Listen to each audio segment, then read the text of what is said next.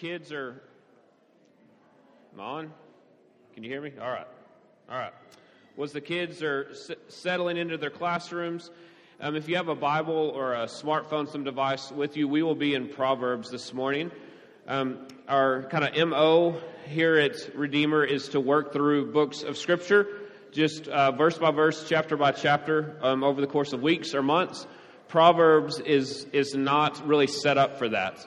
It's designed, it's really to be kind of these short, pithy statements. And so we started with looking at wisdom a few weeks back and spent a couple weeks on that.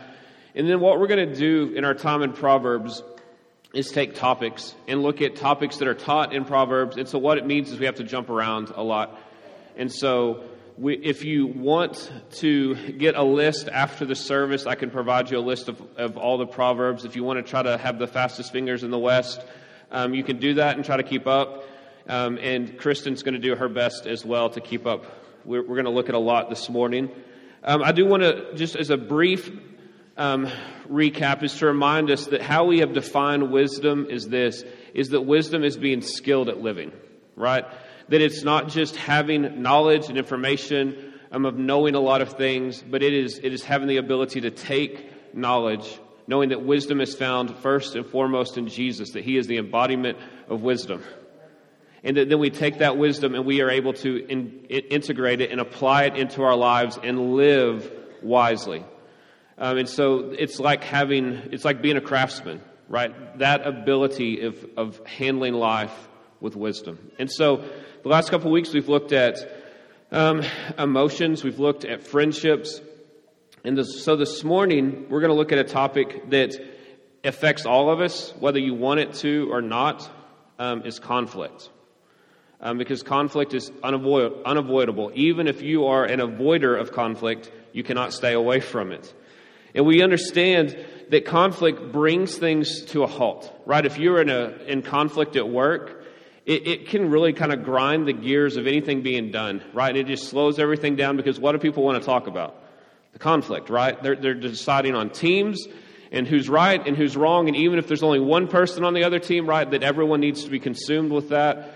And it just begins to slow things down and productivity drops.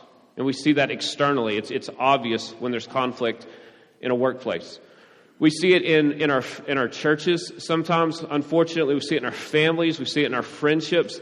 And sometimes that conflict is less external in nature, but what it's doing is it's slowing you down internally, right? That your heart is wrapped up in it, your mind is wrapped up in it, and even though you may be going through the motions of life and no one would be able to notice immediately that there's conflict, you know that you're not running at full capacity. You know that your heart and your mind are somewhere else replaying conversations or imagining conversations that need to come about. That conflict slows things down. It brings things to a halt. And so just to begin with, I want to look at a couple of Proverbs here. The first is in chapter 17, verse 1. And Solomon writes here, "Better is a dry morsel with quiet than a house full of feasting with strife." Right? And one of the elements of Proverbs is they just have this vivid imagery, right? And he's saying, hey, I'd rather have some toast, right, by myself than to be at a party of feasting where there is strife, where there's conflict, right? We intuitively know this, right? From experience, probably already your mind is wandering to past situations or potentially current situations, right? Where you're going, yeah, I will take toast over a meal with them, right? No matter how nice the meal is. If you even look down a little further in chapter 17, in verse 14, we see this. The beginning of strife is like letting out water. So quit before the quarrel breaks out. This is one of my favorite ones, right? This idea that you've got this huge water container, and once it's out, it's out. And so they're like, stop before you break it loose, because we can't get it back in. And then chapter 18, verse 19. A brother offended is more unyielding than a strong city, and quarreling is like the bars of a castle. Right? Just this idea that once you've offended someone, like they lock down, they are on guard, they are unyielding. Right, and so I laid out these first three because it kind of just gives us this overall sense of what conflict does. That once it comes out, you can't get it back in. That once people are offended, they're on guard. And that we know we would rather be quiet with a less good meal than to be in a place of conflict and strife. And yet it's unavoidable. You will deal with it. You'll deal with it far more than you want. You can even innocently fall into conflict, right, and have no role or part in it at all. Some of you know I nearly went to jail a few years ago, and some of the rest of you, your minds are, oh, wait, I want to hear this story. Literally due to no fault of my own. And I know everyone in jail says that, right? Like, I'm an innocent man, right? Like that's the mantra in jail. But I woke one morning. It was right before Carson had not been born yet. And there's a police officer pounding on our front door. And he asked if my name was Jeremy. I said, yes. He's like, this is your home? Yes. He's like, that tree outside, did you prune that tree? Yes, sir. Well, that's your neighbor's tree. I know, but the house is abandoned. You know, we couldn't back out on Somerville. And so we tried to find them. We couldn't. So we pruned it so we didn't die. And we didn't want to call the city and get them in trouble because the house is abandoned. He's like, well, you should have been a bad neighbor because they're charging you with trespassing and malicious damage to property. And so I'm like, wait, what? Because I'm supposed to go to church for my job here in a minute. I'm probably going to get fired. And he's like, hey, let me see what I can do. Don't leave. He comes back like half an hour later. Carmen's teaching. I'm like, I think I'm going to jail. Like, and I'm just imagining sitting right in the holding cell. Like, what are you in here for? I pruned an old lady's tree. Right? Like, what's that a euphemism for? Right? Like, and I'm just imagining. And so we come back, and the police officer was able to get a hold of a couple of people. And what we found out was that there had been a conflict. And since we had just bought the house, we'd only been in it for like a month. Our former owners of our home and our neighbor had a massive feud going on, this major conflict. She lived out of the country, and when she had someone who watched her house notice that something had been done on her property, she's like, I finally got him. And she was going to send this man that she's been in feuding and conflict with for years to jail. When they said, hey, he's not 80, he's like 25, she's like, all right, just make it a warning, right? So I avoided jail, right? I kept my job, but I had unwittingly walked into a conflict that had not been reconciled and nearly paid a price for it, right? Right, like that I saw this unyielding sense of, hey, a brother or a sister offended, right? It's ugly, and that when it comes out, it gets on everyone, right? It's verse 14. And so what we have to ask this question of, if we hate conflict so much and yet it seems so unavoidable, why is this the case? What leads to conflict? And first and foremost, we know this, that conflict entered the world when we rebelled against God, right? When humanity said, God, we don't trust you, we're going to do it our way, that we went against the holy creator of the universe, and our relationships were broken, and our relationship with God was broken, and, right, conflict and emotions and quarrels and brokenness entered the world. And so James writes this in chapter 4, verse 1. What causes quarrels and fights among you? Is it not this, that your passions are at war within you? Right? That we know that we are not even always at peace inside. So how can we be at peace with others? Because the world is broken. And so I'm going to run through several proverbs here that just begin to kind of show us some of the things that lead to conflict. So we're going to go through them. We'll be working left to right, all right? But we're going to go quickly here. So chapter 6, verse 19. Starting in verse 17, it says there's 6 things that the Lord hates, and it ends with this in verse 19. And something the Lord hates is one who sows discord among the brothers. Sometimes conflict happens intentionally because someone's just a jerk, all right? And they are intentionally looking to sow conflict and discord and disunity. If you turn over to chapter 10, verse 12, we see this. Hatred stirs up strife. So another thing that brings is just hate. That you have hate for a situation, you have hate for a person, you have hate for a thought process or an ideal, right? There's just hate, and it stirs things up. Move down to verse 19 of chapter 10. When words are many, transgression is not lacking. Here's the idea. When you talk a lot, you're going to sin a lot. And when you sin a lot, there's going to be a lot of conflict. So this idea of watching what we say, we're going to look at some of these in more detail. Turn over to chapter 12, verse 16. The vexation of a fool is known at once, but the prudent ignores an insult. The idea here that if you're a fool, if you're not wise, when emotion comes, right, you just explode and show it. And so the conflict is, it's grown immediately because they weren't able to hold in their emotion because they are a fool, and fools react quickly. Go down to verse 18. There is one whose rash words are like sword thrusts. Right? One of the things that brings conflict is our tongue, right? Stabbing, right? The imagery here of just sword thrust into the body, into the chest, right, of someone, that our tongue is able to do that. If you turn to verse 10 of chapter 13.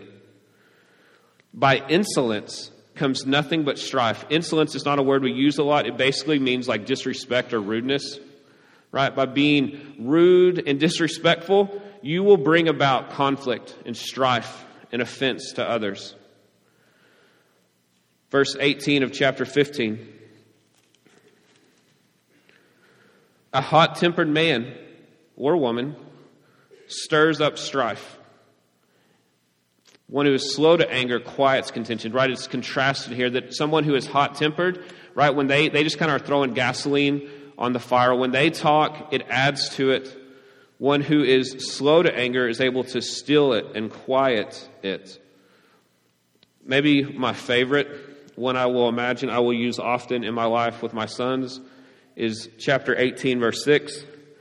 A fool's lips walk into a fight, and his mouth invites a beating.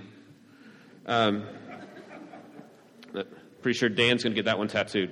So, right, this idea that our mouth, right, sometimes it just invites someone to bring conflict to you because we just run it too much.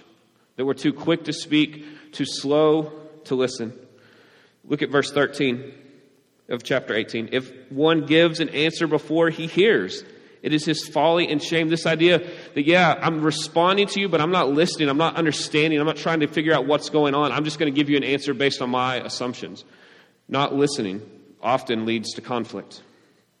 And then a couple final verses here in chapter 26, verse 20 and 21. And again, the imagery, just the vividness of this. For lack of wood, the fire goes out. And where there is no whisper, quarreling ceases. As charcoal to hot embers and wood to fire, so is a quarrelsome man for kindling strife. That we know people that where they go, strife and conflict follow. They are like kindling to it. They're just able to like watch it, like, watch this, and it's whoom, right? The room just engulfs. And others are those who are like bringing in a bucket of water, and it just seems that peace follows them. And so, right, we want to see what is the difference between the one who feeds conflict and the one who starves conflict. That we know right now misunderstandings lead to it. That sin, of a variety of sin, does. One of the primary things that will lead to conflict is your pride of not being able to admit that you're wrong, of not being able to say you're sorry. One of the biggest issues with conflict is control, especially if you're a parent, right? You're looking at them just saying, just do what I say. And conflict grows, right? Because you want to control the situation, and you feel like you should be able to because you're the parent or you're the boss, right? Or you're the older sibling, right? We begin to put ourselves in situations where we feel like we should have the final say and we should have control. And when control is lost, it leads to conflict. It can happen innocently through just missed expectations that have not been communicated. Past hurt from others can lead to conflict with someone who doesn't deserve it simply because it reminds you of that situation. And obviously, a lack of communication often will lead to conflict. Listen, we are living in a broken world of sinners. They're going to sin against you. And you're a sinner. And you're going to sin too. And even if you are walking now in the love and the forgiveness of Jesus, we are still affected by the flesh. And we still stumble and we still fall and we still sin. And we still have expectations and lack of communication. Proverbs would say that the one who is wise in his own eyes is a fool.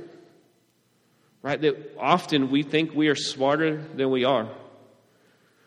When Carmen and I left for our honeymoon, we had, my grandmother had given us a trip to Orlando, and so we were going to Disney, and we leave, we arrive, and the next morning, the first morning, we had gotten there late, Carmen's like, hops out of bed, all right, what are we doing? And I'm like, we're going to see where the day takes us. And she's like, yeah, I don't think so. Like, where's the agenda? Like, I was in charge of the honeymoon. I'm like, I don't have an agenda.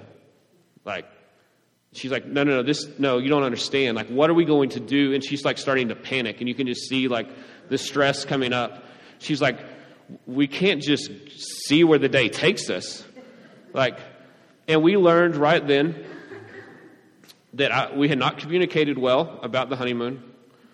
We had different expectations of what travel looked like, where I'm kind of like, hey, let's just relax. And she's like, no, we're going to have fun, and we're going to schedule the fun, and we're going to do all the fun. And you're going to come with me with the fun, and you'll like that I have a schedule. And so there were some misunderstandings that did not all get sorted out on that first vacation. It took us years of vacations before we have gotten to a place where we both enjoy them and come back having enjoyed them and one another. We're able to do that well now. Right? And so it wasn't that neither one of us sinned against each other necessarily in that. Right? It was just some misunderstandings, some poor communication, some expectations from our past that we assumed the other one would already have. And yet it led to some conflict and some sin that then occurred, right, because of the conflict. And so I think we need to understand that conflict runs the gamut of you have been sinned against in horrific, atrocious ways that need to have the law involved. And silly honeymoon disputes. And everything in between. Right? And so even this morning, you can have conflict with me if you think I'm being too trite about conflict because I'm talking about small conflict and you have big conflict in your mind. Like, well, he is so flippant, right? And it can begin to stir, right? Conflict is so easy to set off. And so the question we have to ask then is, why do we deal with this at all? Right? Why do we deal with conflict at all? I want to read just a couple verses. The first is Colossians 3:13. To just begin to see kind of the expectation of a New Testament Christian. Paul writes, and he says this, bear with one another, and if one has complaint against another, forgive each other. As the Lord has forgiven you, so also you must forgive. So the expectation is that there's probably going to be issue. If there's going to be complaints, we're going to have to bear with one another. We're going to need to forgive, but that Jesus has forgiven us. In Ephesians 4:31 and 32, Paul writes to the church in Ephesus, let all bitterness and wrath and anger and clamor and slander be put away from you, along with all malice. Be kind to one another, tender-hearted, forgiving one another as God in Christ forgave you. In Romans 12, it tells us, as much as it is possible, live at peace with one another. Right? He is writing to Christians in churches, and he's saying, you're going to need to forgive each other. You're going to have to bear with one another. You're going to have to pursue one another. It's going to happen amongst the body of Christ. And so Matthew 5 tells us, blessed are the peacemakers. So in Ephesians 2, we are called children of wrath. That all of the world are children of wrath, living according to the power of the earth, and we're opposed to God. And it says, but by the grace of God, by the great mercy of God, that Jesus steps in and rescues us. Right? He lives the life we were meant to live, right, without sinning against one another. And then he takes our sin that we have sinned against one another and against him and dies in our place, a substitute, paying the price and the penalty for us, and then is raised to new life, having defeated sin and Satan and death. Jesus ends the conflict for us with God and gives us the tools to be able to end conflict with one another. And so why do we deal with this? Is because we want to image the Son of God who has put us at peace. Romans 5:1 says that we have peace with God because of Jesus. If you go down later in Romans 5 into verse 8, it's like he demonstrated his love at the cross while you were still sinners. Not because you had cleaned yourself up, not because you had pulled yourself up by your spiritual bootstraps. He puts us at peace. And so if the God of the universe has put us at peace with him, there is no one who has sinned against you in a way greater than we have sinned against a holy God.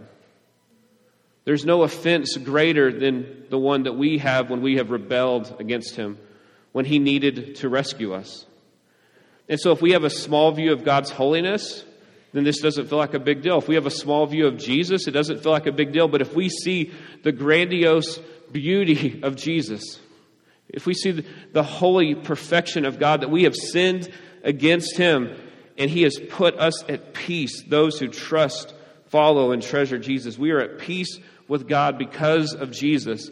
And then he says, I want you to be my image bearers. And if we're going to image him rightly, then it means we're going to live at peace with others. We're going to strive for peace with others because that's what our Father has done for us in his pursuit, in his making things right. That he doesn't give a level saying, well, until they sin this much, then stop. It's just be peacemakers. So how do we do it? How do we actually deal with conflict, knowing it's unavoidable? Back to Proverbs for just a moment. In chapter 12, verse 16. The vexation of a fool, we read this one earlier, is known at once, but the prudent ignores the insult. Right? And so it's basically saying the fool makes things worse, the wise begins to deal with it. So we want to be a church who are wise. We want to be individuals. We want to be parents. We want to be spouses. We want to be friends. We want to be church members. We want to be community members. We want to be co-workers who are wise and not fools, who bring peace to situations and not greater vexation and issue.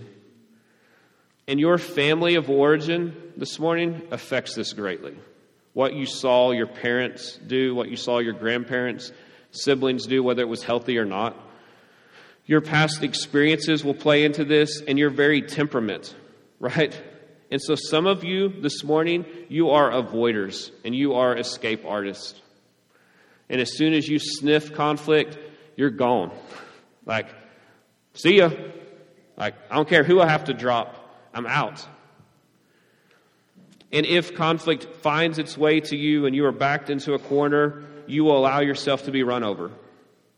You will be the doormat. You'll take it because that's better than addressing it. If you'll just stop yelling, right? Are we good? Like, if you'll just be okay. Like, what do I have to do? What do I have to say? Others of you tend to be more I wouldn't mind a good fight today. Let's see where the day takes us. Right? And you run to it. You don't run around it. You run to it and through it.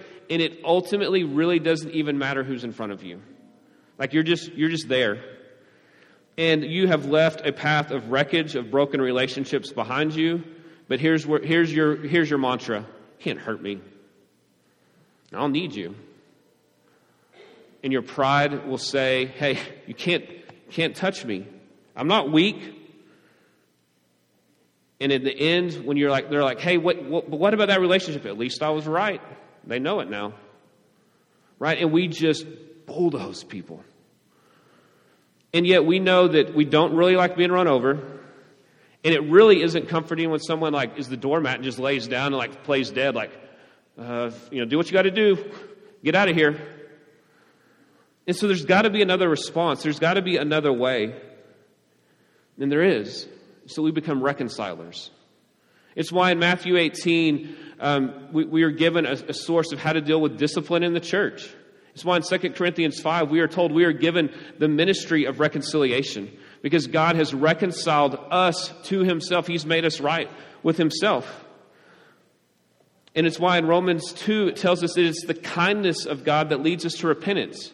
It's not that God says, oh, don't worry about it. Jesus loves you. Or God doesn't say, runs over you like a Mack truck and says, see, get out of the way next time. But it's his kindness that leads us to repentance. It's his kindness that says, what that is wrong. It doesn't have to be that way. And through Christ, I'm making you right to myself. I'm making you an adopted son or daughter. And so we want to look like that. I just want a quick note here. We are not talking about abuse and crimes in this conversation, right? We're assuming, right, there's no legality has been broken and no abuse has, we're taking that off the table right now. This is minor offenses, okay? This is work. This is family. This is marriage. This is in the church. What do? We start by praying. What are we praying for, right? Instead of just the spiritual answer, we're asking for mercy for ourselves and for the other one involved. We want the ability to give what we have received in Christ. And that is not always natural. We're asking God to prepare their hearts for a hard conversation, as well as giving us, right, a prepared heart for the conversation. We're asking for wisdom, knowing that Jesus is wisdom, and that we need to know how to proceed and how to deal with it. Listen to Proverbs 26, 4 and 5. Verse 4, answer not a fool according to his folly. So he's saying, lest you be like him yourself. So he's like, if a fool is talking, just let him talk. Listen to verse 5. Answer a fool according to his folly, lest he be wise in his own eyes. So he says, don't answer a fool and answer a fool. Which is it? This is why we need wisdom. Because there are times where you need to look at a fool in the face. You need to tell him what's true. And you need to bring about reconciliation. And there are other times where doing that will make you beat your head against the wall. And you will have wasted every breath and every conversation. Right? How do we know which one is which? Because Jesus is wisdom. Because the Holy Spirit guides us. And because we're asking him for wisdom to be skilled at living. There is not a rule of thumb that says, hey, if they're 6 or under, they're always a fool, right? And if they're right, and if you're married to them, they're always. We don't know. We need wisdom, and so we have to pray and ask God for it. While we're praying, we need to be considering a couple of things. One is, can we overlook it? Listen to verse 9 of chapter 17. Whoever covers an offense seeks love. But the one who separates a matter separates close friends, right? Who covers an offense is seeking love. And then verse 11 of chapter 19, good sense makes one slow to anger, and it is his glory to overlook an offense. So what it's saying is there are sometimes such minor offenses, you don't need to bring it up. You really can just overlook it and assume the best about someone and not talk about it, right? Right, so maybe this is a waitress, right, who messes up your order. Right? Is it something that has to be dealt with or not? Sometimes not. Right? This is maybe someone in a service industry, right, who offends you. And are you going to be the squeaky wheel who gets the oil or not? Right? Like, and everyone in the room's already like your skin is beginning to crawl. Because you're thinking of, oh, yeah, I've been in that situation. It's super awkward. Or you're going, hey, I didn't get what I wanted. I'm coming at her. You know? Like that, can we consider overlooking it? How do we even begin to do this? By being mindful of God, who has looked at our offense and has made us right with him. And so if it's a small offense, can we overlook it? Or we're asking the Spirit to give us grace and understanding as to whether we can or not. Maybe you can, and if you can, it's to your credit and to your glory. but it doesn't mean that you always have to, right? This is not a rule that says you must overlook all offense. The second is to identify, is there a reason, right, to move forward with this conversation? And if you are bitter, if there's just something curdling within you, if you're looking at them and go, I want to spit when I see them, I don't want anything good for them, I actually try really hard to avoid hearing about them or seeing them, and when I see them, it just stirs something up in me and it's really nasty. We're not overlooking that at that point, right? We're addressing this. So after praying, what do? We pursue. And this does not matter if they are a believer or not. The impetus is on you as the Christian to pursue and to make things right. Whether you are the one who was sinned against or the one who did the sinning, that you pursue a conversation. Listen, there's some things we need to do here. We need to assume the best, right? We need to assume they did not mean to hurt me. Now listen, it may come clear that they did, right? They may become abundantly clear and they'll tell you, oh, no, I meant that. Take all the offense because I wanted you to have it. But we don't go in assuming that's how they feel. We don't go in assuming they're just watching me squirm. They want me to hurt. And we're just assuming that they're over there laughing at us. They may literally not know that offense even occurred. Why does Scripture list 4 one another statements? Because it's not natural for us. Our natural bent isn't to forgive one another. It isn't to bear with one another. It isn't to love one another. It's not to overlook an offense. It's not our natural bent, even as Christians. And so we need those because we need to pursue people. And really the question here is, do you love peace enough and do you love the individual enough in this moment, right, that it's worth it? Listen, if it's at work, it may not be. That may really be that you just want to overlook it. But if it's in the body of Christ, right, that I don't look at my children who offend me regularly and say, yeah, I'm done with that. I have to love through it. I have to love them enough to parent through the hard conversation, even if I'm having it for the 412th time this week. Church, can we begin to love one another in a way that would say, I got to bring it up, and not to hurt you, but to love you, to bring hope and to bring peace and to bring healing that we pursue. So we pray and then we pursue them. We do not wait for people to come to us, because all that will do will feed greater bitterness when they don't come, whether they knew they needed to or not, right? The lack of communication. The next thing is this, is we own our part in it. We own what our part was. We come with humility and with grace. And we say, I think we have an issue. I think maybe you misunderstood me, or I think maybe I misunderstood you. And you may find out that you didn't misunderstand. Right? But you just come in with humility, looking to show grace. And would you just be reminded this morning, because if there's a situation right now where you feel vindicated, you're still a sinner. Right? So whether you're completely innocent in this situation, and that's possible. It is possible for you to be completely innocent in a situation. But you haven't always been.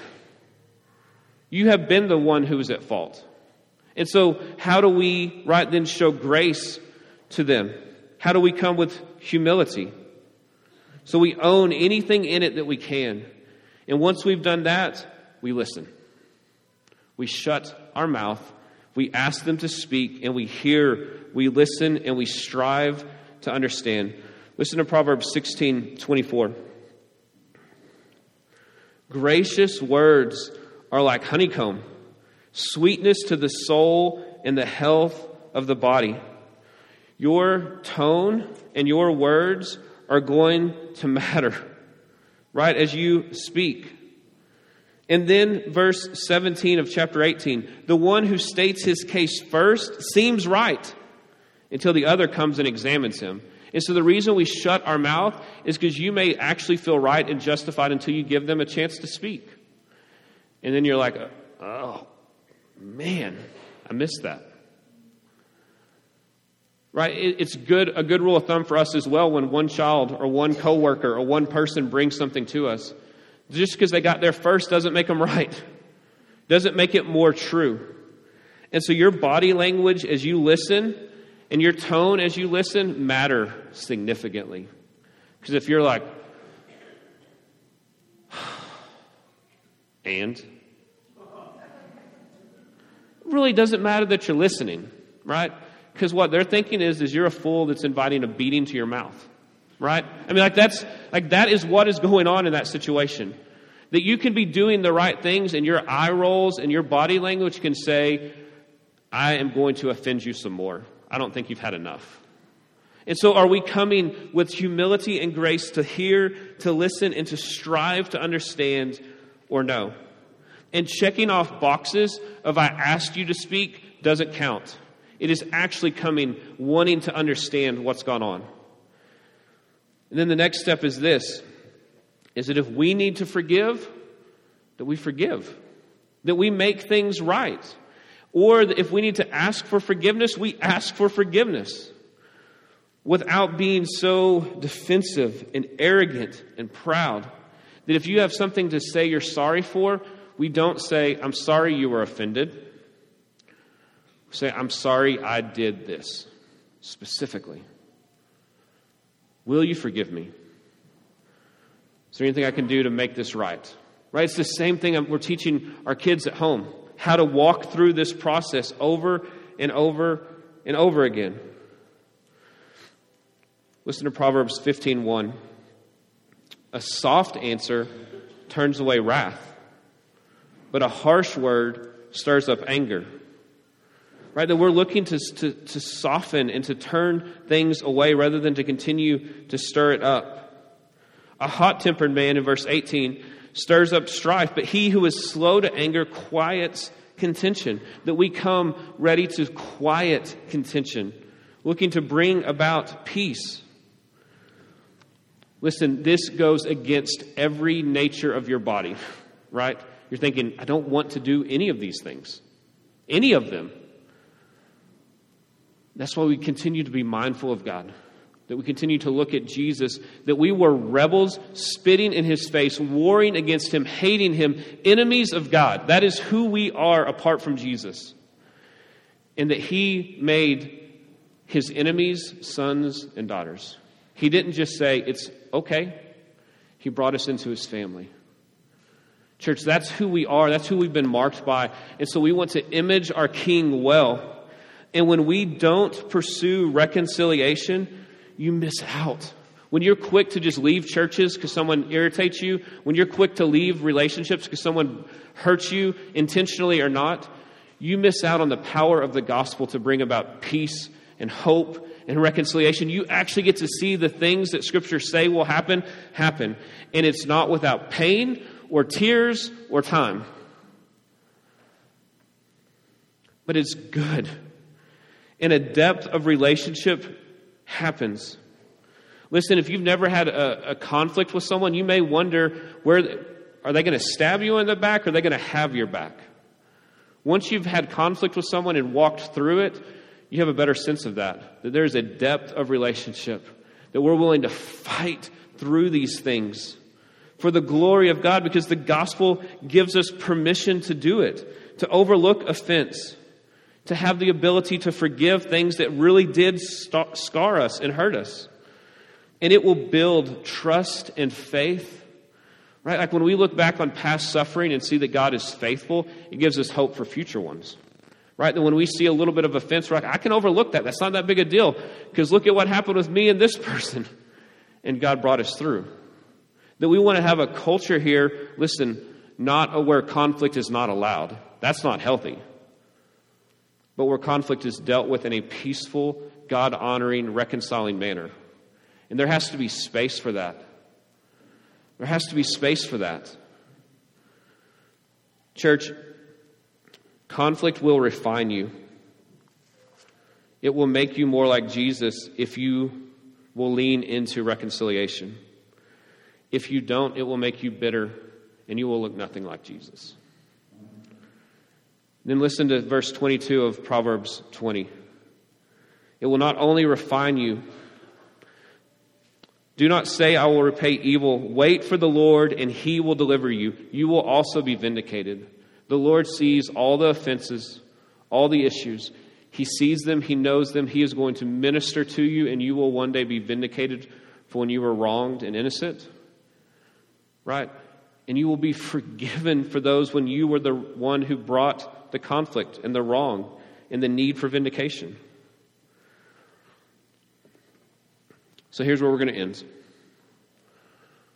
Would you this morning thank God if you're at peace with him? Like, I don't mean that flippantly. If you're at peace with the God of the universe who shakes in the foundations of the earth, like rattle when he speaks. Right? Like, if you're at peace with him because of Jesus, would you be grateful for that this morning? If you're not at peace with him and you know it, listen, it's just repenting and saying, God, I won't want to be a fool any longer. I don't want to walk in my own wisdom any longer. I want to follow you. I want to trust you. God, save me. Besides thanking God or potentially repenting, ask him to reveal, is there someone this morning that you need to make things right with, that you need to pursue a conversation, that maybe you have forgotten, you have so paved over it. You may know, right? But some of you may be going, is there not? Ask him. And then if there is, would you seek him out? Would you initiate it? Would you walk through these steps of pursuing them and being a listener and being gracious to make things right, to bring peace to conflict? Would we do that this morning? Maybe even before we leave. Let me pray for us. Jesus, you are gracious, forgiving. God, would we not be feeling weighed down with guilt in the moment of all the ways that we have failed, but would we be reminded that it is your kindness that leads us to repentance, and that we get to model and image that with others, including our church family, our friends, our children, our neighbors, our co-workers, that we can model kindness that leads to repentance. Lord, without overlooking everything, of bringing reconciliation and peace to relationships. God, because you have made us yours. Would we not take that lightly or for granted this morning? Would we see big forgiveness and a big Jesus? And God, would you give us the courage to begin to walk through conflict in a way that does not run over it or run from it, but is desirous of wisdom and reconciliation. In Jesus' name, amen.